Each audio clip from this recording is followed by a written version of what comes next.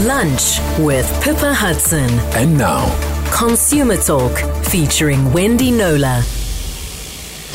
Wendy is with us in studio today, and we are going to start with talking about QR codes and their role in pricing. We're then going to move on to what will perhaps be the longer part of the conversation about the dangers of agreeing to cell phone contract terms over the phone. If you've been listening to the show for a long time, you'll know both Wendy and I absolutely refuse to do it. And if you listen to the show, you'll understand why, I think, at the end, once you've listened to our two case studies in particular. Just to say, though, that if you would like to share your own experience and if you would like to talk to us about what happened to you or to ask a question about your rights in a particular situation, you're very welcome to either call in on 021 446 0567 or to send a WhatsApp to 072 567 1567. Before we get started, this maybe just a quick one that we can answer for Ian, who's just WhatsApped me, Wendy. Okay. And welcome, by the way. Ian's saying he knows it's off topic, but would Wendy be able to help resolve a phishing scam dispute with his bank? Yes, that's pretty much stock and trade. Okay. For me, the first question that the banks will look at is whether or how he compromised his, what they call the keys to the safe, his banking details. Mm-hmm. And if it's found that he did, then it reduces his chances of getting his money back. But having said that, once the fraud is reported to the bank, if the bank is then slow to stop further hemorrhaging from the bank account, I know certainly the banking ombud would then rule that the bank is partly liable to reimburse. So it depends on the circumstances, but yes, I've had a lot of experience with those cases. But the first question I'm going to go back with is, are you sure, absolutely sure, that you didn't inadvertently, because no one does it on purpose, make it easy, make it possible for the fraudster to access your account. Yeah. Okay. So, Ian, if you'd like to send a WhatsApp, an email is best. You can mail Wendy on consumer@knowler.co.za, spelled KNOWLER. And just please make sure you set out the dates, what happened, what the bank has said to you already, etc. Do it all in one email, and please just put in the subject line Cape Talk phishing scam, and we'll see if it's something that Wendy can help with. Thank you. Wendy, a few weeks ago, a listener asked us a very interesting question, which I know you've been doing some digging into. Yep. The question was, is it acceptable for companies to only display their prices via a scannable QR code? In other words, there's no price label on the item, there's no price label on the shelf, there's just a code that you've got to scan on your phone. At the time, I think you remember I said I very much doubt that is that does tick the compliance box when it comes to the Consumer Protection Act. I think it's Section 26, which is quite long and complicated. Mm-hmm. It basically says the retailer has to supply the price either on the item, an old-fashioned price tag, or on some kind of tag or label, as we see in supermarkets, on in the vicinity of, so on a strip underneath, or the on usual a tag case, attached to it, or something. One general sign for an entire bin of things and that kind of thing. So it's very specific. But I did say, no, I need to make sure. So I did check with a couple of experts. First port of call was, of course, Cape Town-based consumer attorney Trudy Brookman, who listeners will know well. Her response was, I do not think a QR code is acceptable, as it's only usable to consumers who have charged smartphones and with enough data on them. So it discriminates against all other consumers, and the retailer is failing to disclose the price to the item, which is a breach of the Consumer Protection Act. I also checked with Nikki Stitka, who is head of complaints at the Ombudsman for Consumer Goods and Services. Unbeknown to me, she was in hospital at the time, but shame. She very kindly responded. She said, I haven't got any of my legal stuff with me, but she says, I very much doubt that having to scan a QR code constitutes displaying a price as the CPA requires. And she made this very similar points to Trudy. It isn't immediately visible, therefore not displayed. It requires a consumer to have a smartphone. A plain cell will, not even a plain cell will suffice. That must have data. And thirdly, the consumer must have their phone with them to be able to ascertain the price and the time to do it? How often do you leave your phone in the car or wherever and quickly run into the shop to buy something? I often do. So in summary, said Nikki, I don't think it comes close to complying. To my mind, anything requiring a QR code to access will be something of a personal choice. You as an individual want to find out more about whatever topic or product that interests you, so you will take time to scan the code. So essentially, as the only means of displaying a price is not acceptable. It's not good enough. And I don't know if you heard Lester talking on his show, the promo for the show played, and he said, I want to listen to Wendy Knowley. He said he recently went for a work meeting somebody for the first time in a little cafe here in Sea Point.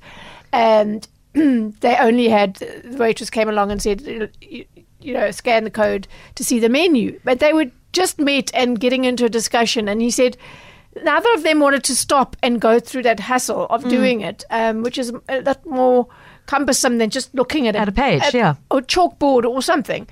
And in the end, this woman kept coming back and, saying, and they just said, we'll have coffee. So that place actually lost out because they probably would have had a full breakfast or something. Yeah. No, I agree with him completely. I find it intensely irritating when you offered only the menu on a QR code. I know it's supposed to be trendy and cool and with it. As an addition for those that are that were inclined and want that experience, fine. But it cannot, certainly not in a country like South Africa. It doesn't matter which part of it we're talking about. It cannot be the exclusive way that you can gain access to the prices of goods that they have on sale or services. I mean, I'm sure the restaurants in particular will argue that it facilitates changing menu items, changing pricing with availability and pricing. Paper. But I mean, how hard can it be? As you said, a chalkboard, once you invest in the chalkboard, there's no additional outlay to change a few things on that. A bit of chalk here and there. And a bit of effort. Yes. Why put the effort onto your customers rather than taking it yourself? I'd be interested to hear if anybody disagrees. Maybe there's somebody listening who has adopted that position in their restaurant and wants to tell us why you made that switch. I know for some it was a COVID thing. They didn't want people handling menus. As we know, that was chalkboard solves a nothing that burger. Anyway, a chalkboard would have solved it as well. And it's not legal. Yeah. That's the main thing. That's the bottom line. That was the question. Legal. Yeah. So my answer to that is push back gently and point out if you come across this and it irks you that it's not legal. It doesn't actually comply with displaying a price as required and defined by the Act. And let us know how they respond. And I'd certainly like to know of places that are doing it and give them a chance to. I think, I dare say those that have done it have no idea that it's not legally compliant. Legal, they're not sort of cocking a snook at the law, but the point is it is illegal. They need to be aware it is, yeah. I'm sitting here smiling, Wendy. We know that picking up COVID from a surface like a menu turned out not to be a thing. Having said that, though, thinking back to my own waitressing days and how disgusting some of those menus got to be if they weren't properly cleaned. And just as an aside, perhaps it's also that they think it's more hygienic and easier to keep a handle on cleaning menus by having an electronic digital version that customers access off their own phone. Their own grubby I phone. always think it's a very good indicator of the quality of experience you expect from a restaurant. Look at how clean the menus are. Look at how clean the sauce bottles are. Look at the loos. The salt and pepper. Are they full? Is the tomato sauce neck bottle of the bottle clean? That sort of thing is a good indicator of attention to detail. And if they're paying attention on that, then chances are they're paying attention on the expiry dates of food in the kitchen and cleanliness in the kitchen as well. All of that. Yeah. And treating their staff properly. Yeah. That is a conversation we need to follow up again. Yes, for sure. As well. Okay, let's have a look. Zakira saying, I asked Paul's in Dubai to give me their hard copies because I didn't want to scan on my phone. They bought a tablet for me to view the menu on. Gosh. Not quite the same, is it? Vicky feeling strongly on this one from Pinelands. She says, I would walk out and find a restaurant that could offer me a menu. And just by the way, do the restaurants who do this have free Wi-Fi? That's also a very good point. If you're expecting customers, reading one of those expert opinions. I just think, sometimes in my customer experience training, I often say, you might think this is fantastic, keeping up with the times and meeting the techie needs of your customers, but do you stop and actually, just because you think it's great and you've put some effort into it, doesn't mean that it actually is great for the customer experience. Yeah. And to actually seek feedback and take on board feedback from your actual customers as to whether it's landing well with them or not. I'd love to hear from younger listeners. Maybe Wendy and I are of a generation that is not adapting to this, but I suspect they're going to have a range of customers, and B, it's not legal. So Yeah. And C, as this listener points out, it sucks looking at a menu on such a small surface. I hate QR code menus. They say the last thing I want to stare at in a restaurant is my phone. I walk out of restaurants if they have this nonsense. A plain paper menu is so cheap to print. You can throw one away per customer and just add 30 cents to the meal, is the comment. Totally agree. So, okay. People are feeling quite strongly about this. Okay. I believe we've got a voice note on that subject, so we'll take a listen to that. Happy to take some more of your comments on the QR code issue, and then we can move on to the cell phone contracts after the eyewitness news. For now, though, let's take a listen to that voice note. Good afternoon, Pippa. Regarding QR codes, this one has nothing to do with pricing, but I was not too chuffed when I attended a carol service this past Christmas season, and everybody had to scan the QR code to get the words of the carols that were to be sung that evening. This did not sit well with me. You take care. Thanks. This is Marlene. Marlene, can I be cheeky and say if you'd been going to church more regularly, you wouldn't have needed a scanned copy of the carol words to be able to sing? No. Look, one thing that is coming through again and again in the comments, Wendy, is the number of people saying, never mind the inconvenience of having to scan it, the difficulty of reading it. It's actually not a user-friendly format to present somebody. And think about it. You have to swipe left and right to see the price, to see the ingredients, to go back again, scroll back up. You can't flip between pages easily. I would actually do exactly what others have suggested and walk out. Ken's saying it puts me off going if a restaurant does that. He says Satana and Mui Point only has this option and it's very, very irritating. I go there less because of it. Another comment saying I was in Turkey and I used the QR code menu and then translated to English from Turkish. I loved the concept. Okay, so that's a space kind of in which it makes sense. Context, yes, there are bonuses. It really does. And then another comment, if I can just find it, which has... here we go. Somebody saying pajamas and jam in Somerset West also do this, and I was so embarrassed to have to tell them I could not read the menu because the lettering was so small. Again, I really hated having to do that. Is that something you want to do to your customers? Yeah. So rethink it, please. If it is your position that you only have that, perhaps think of having a stack of printed menus available for those who want. It surely doesn't have to be that hard. No. Again, I'd love to hear from any restaurant owners who've adopted this approach as to what your thinking is. And here's somebody who listened to their customers, as you suggested. Grant writing in to say, Fernando's Pizza and Observatory used to use QR codes. Now they have proper menus again, so they obviously listened to their customers, and it's still my favorite pizza place. Wow. That's great. Exactly. That's all you So they tested it. The customers say we don't like it. They went back to what the customers wanted. And no wonder they keep on getting voted the best pizza in Cape Town in all the competitions. Grant, thank you for that feedback. Yeah, as I said, if anybody listening is a restaurant owner, and it's not only restaurants, Wendy. The complaint that started this wasn't, I think we had two cases. One was a restaurant, one was another kind of retailer. Yeah.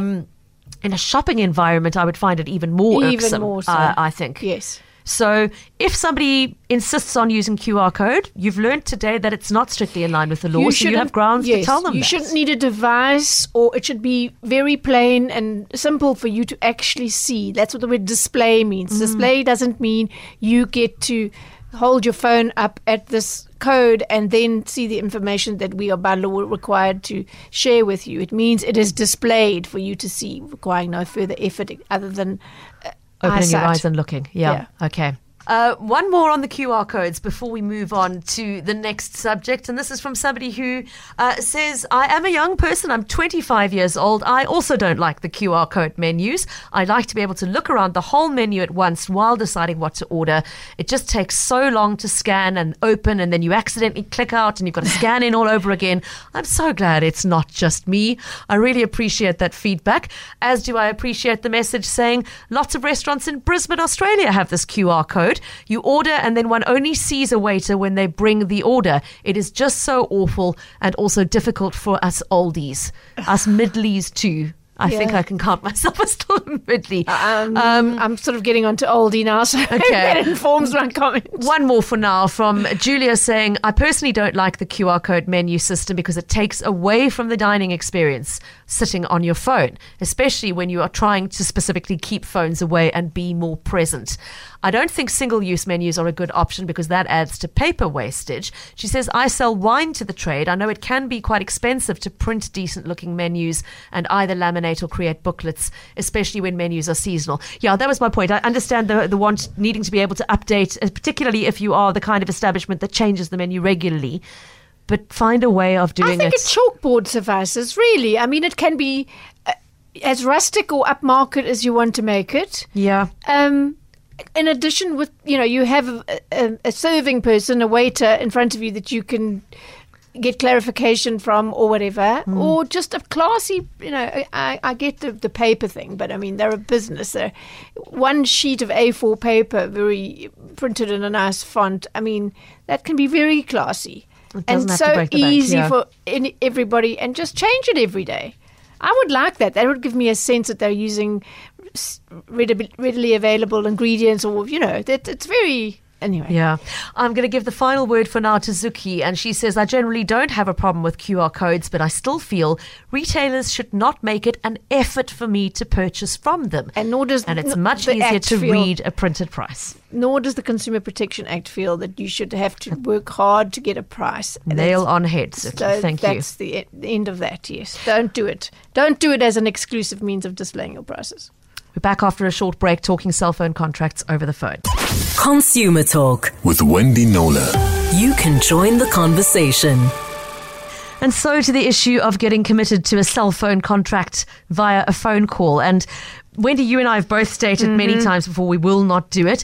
I actually anecdotally had the occasion to repeat that decision just a day or two ago, because sure enough, MTN called me. They must have known in the stars that this conversation was coming to deliver a perfect example of why I don't do it. Phones me up saying, time to upgrade to a new contract. And I said to them, thanks, but no thanks. Firstly, don't want a contract. I've had a look on your website and there's nothing there that offers me equivalent value to the package I'm currently getting on my month to month. So I'll stay where I am.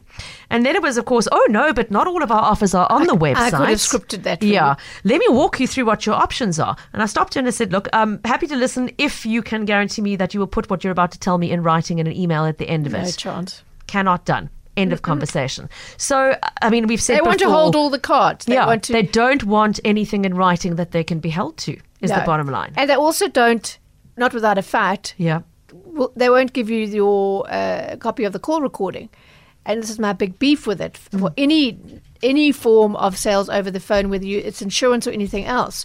So if you go into a store and you sign, or a bank, and you sign a contract, there's never a notion that you won't get a copy. Imagine if someone said to you, no, we're going to keep a copy, and you can't. Yeah. And maybe if you have a dispute or you're not sure of something, you can come into the bank and ask the manager and he'll maybe let you see it. I mean, we'd go, that's preposterous, but that's what happens when you take out a contract over the phone. The call recording becomes what's called the mandate. It's proof of what was offered to you and what you accepted, right? Okay. So, and I'm going to go to my grave kicking and screaming for the law to change to say that they must automatically send it to you within 45 days, right? Because you've got a week's cooling off period, right? Right now, the Act doesn't say anything. It only says that the company must retain it. And I spoke to the then commissioner, and he said, no, I said, the legislators must surely have made a mistake here. They couldn't have meant for that. The customer is not entitled. So he said, yes, we understand as a commission the consumer is entitled to access to it, which doesn't go far enough for me.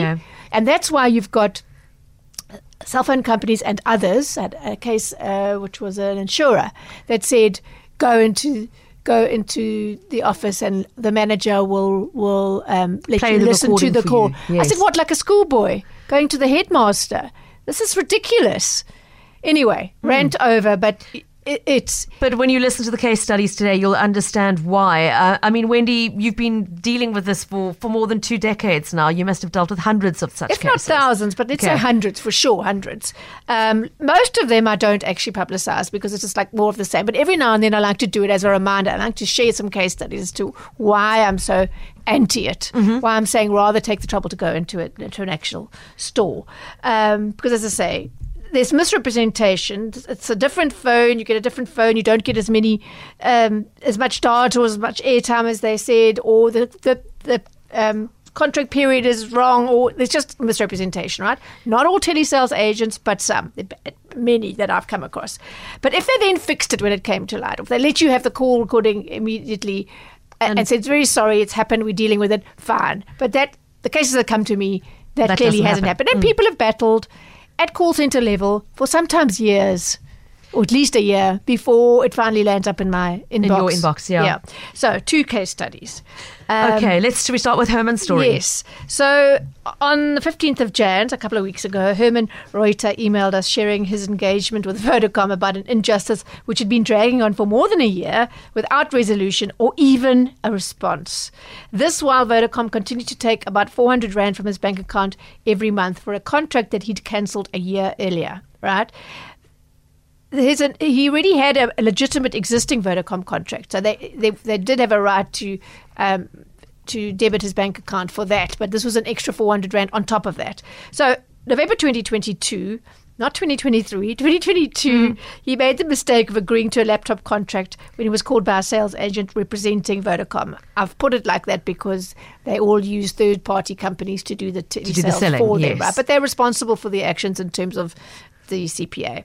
So when the laptop was delivered, he immediately realized that the spec wasn't anything like that which the sales agent had promised him. So he got a different laptop, as an inferior one. He took it up with Vodacom. They listened. They got this part right. They listened to a recording of the sales call, didn't give it to him, but they listened and said, okay, you were misled by that sales agent. What do you want to do? Do you want to carry on with it? Do you want to cancel? He said, I want to cancel. And he sent back the laptop. This was 3 days before Christmas 2022. Courier came. He has a reference number for it being actually received by Vodacom in Midrand. Okay, so there's no question. The laptop was returned. It was in its proper condition, in its proper packaging. No problem at all. They agreed that he had the right to return it. But then they didn't stop charging him for it. They just carried on and on and on. And he's one of those wonderful complainants who documented it. He started documenting his engagements from April of last year. To summarize, he was no one in cancellations or sales, took any accountability for the problem. He thought, okay, let me try and do this in person. So he went to his local Vodacom branch. And he was told, no, they don't have a mandate to deal with telesales contracts. Again, remember this. If you take out a telesales contract, you're languishing in the call center, nothing's happening, and you think, which is a natural assumption, let me go and be sorted. No, they can't deal with those telesales ones. It happened through a different channel. So you're on your own, right? Just think about that. I mean, it's just preposterous to me.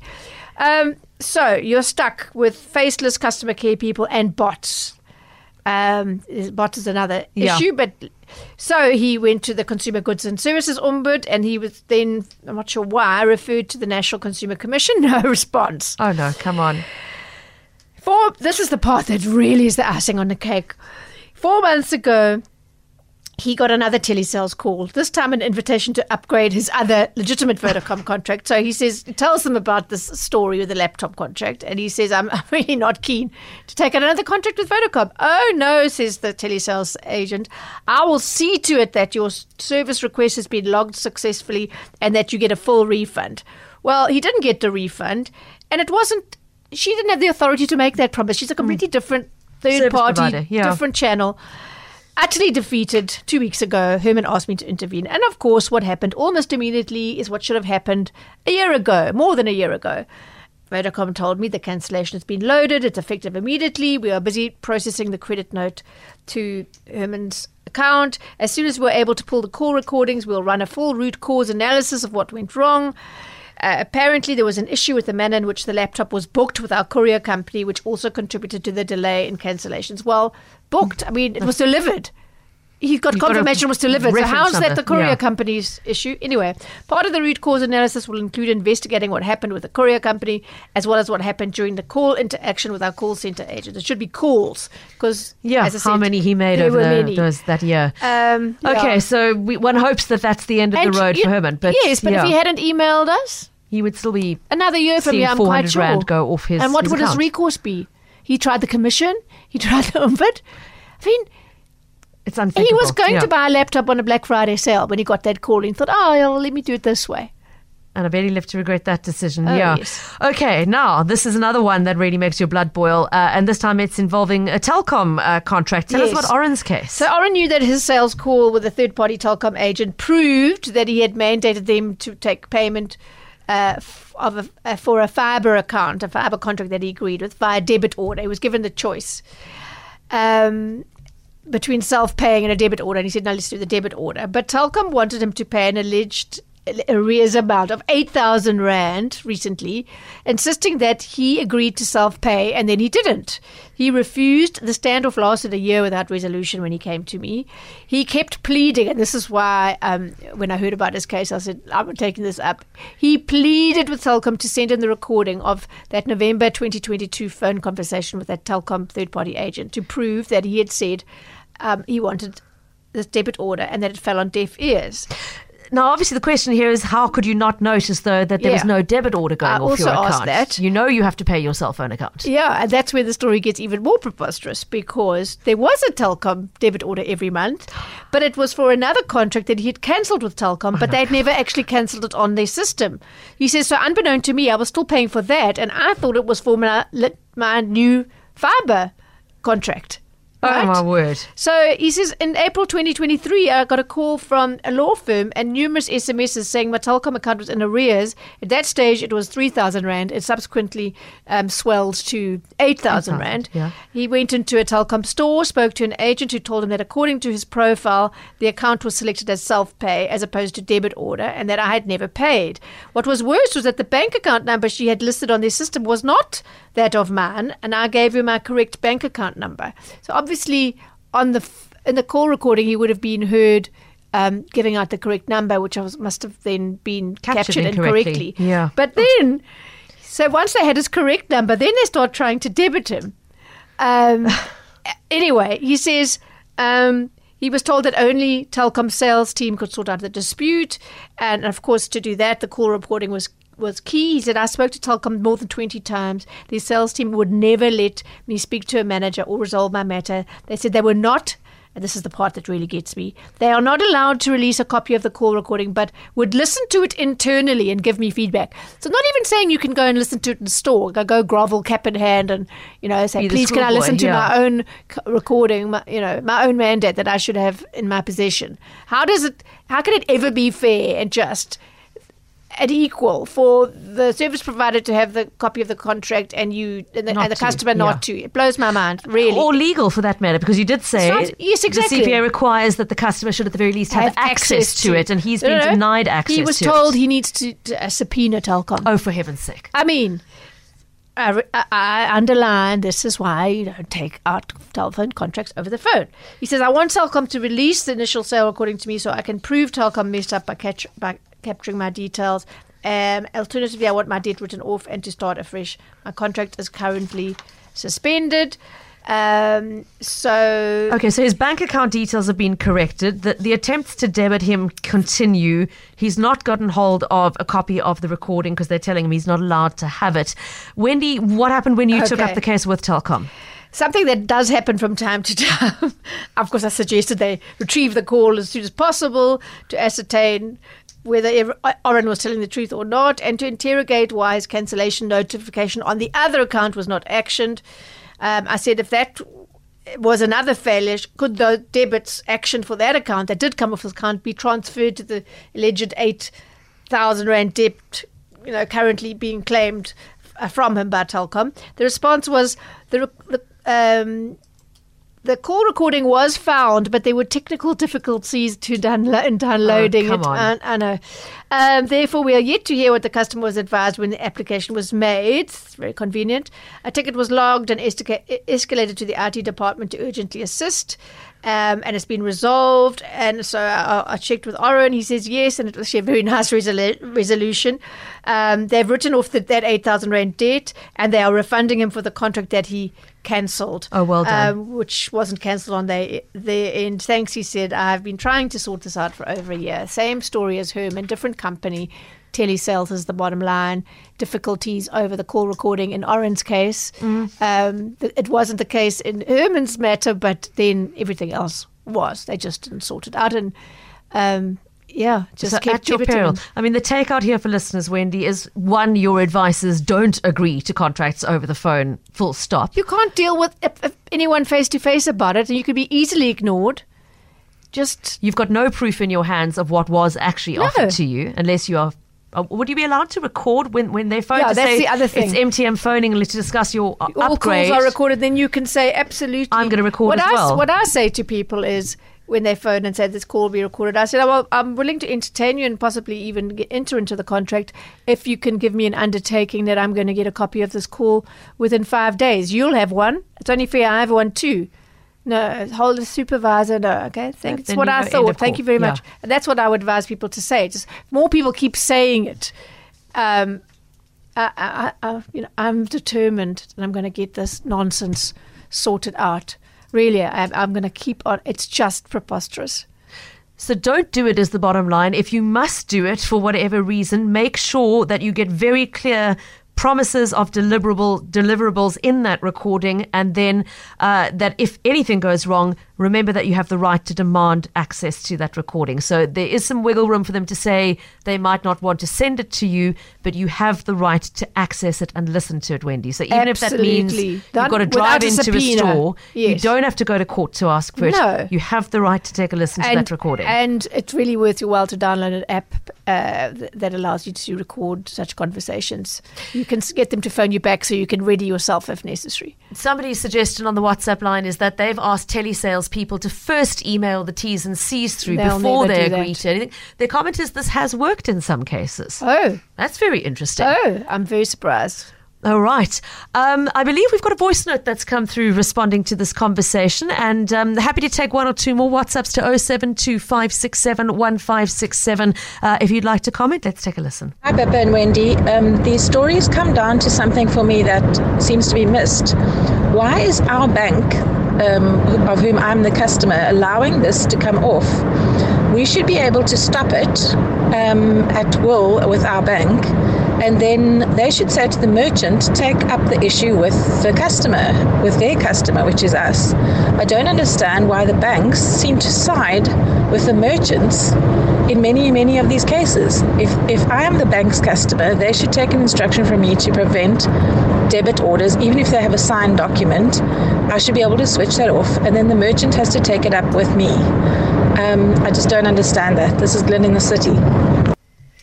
Thanks, Glenn. Your comment, Wendy? There's some logistical problems with that. First of all, it is a reality that would be entirely abused by consumers. If it was a valid mandate and you just couldn't pay 1 month and then you went to your bank, you must stop it. That's clearly not a feasible solution. So there are ways to dispute a debit order, but because there is that mandate they will keep on firing it. You've got to actually get the dispute resolved with the service provider. You can't expect a bank to, what must they now call the call recording? I mean, there are millions and millions of debit orders going through the system every month. It's not their role. I know that seems like it should be, but they aren't the gatekeepers in these particular matters where there is a valid mandate. It's just that so it's not a fraudulent contract. It's just there is some misrepresentation. That's a very complicated matter,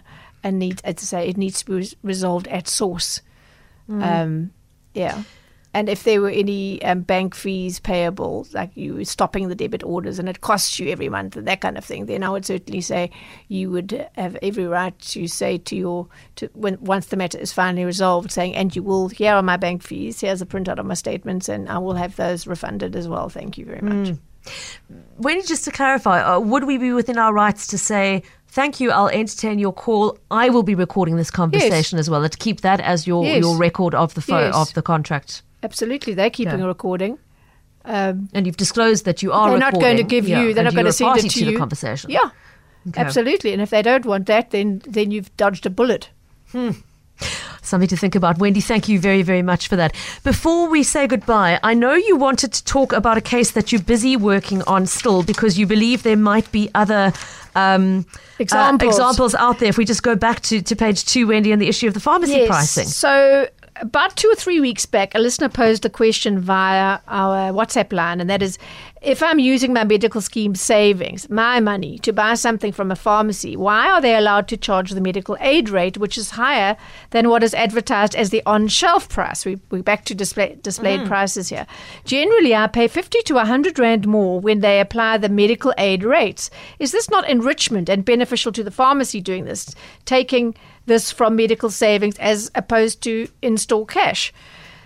It was a very interesting issue. I undertook on air to get an answer from the Council for Medical Schemes, and I did so more than 2 weeks ago, and I keep going back and asking. I wanted to go to tackle this in last week's show. But no, it's going through every department of that body, and I keep being told we are on it. My latest one was 1 more week. I have a draft from the Benefits Management Unit. I'm waiting for our research team to add and verify. So hopefully next week, Pippa, and I'm hoping if other listeners have examples of this happening to them with a sort of dual price system. And yes, that listener is absolutely right. Your medical MSA, medical savings account, is your money. If you resign from the medical scheme, that money will be refunded to you a few months down the line. It is your money. It's a portion of the contributions that you make every month for the purposes of buying these kind of things, if you want to use the account for that. So I think it's a really interesting issue, and just to put a heads up to listeners, if something that affects you, please let us know in the next few days. Couple of days. Just pop an email either through to me on pippa@capetalk.co.za or directly to Wendy on consumer@knowler.co.za, spelled KNOWLER. And Wendy, thanks as always for your efforts on behalf of our listeners. Thanks, we'll chat again next week, Wednesday.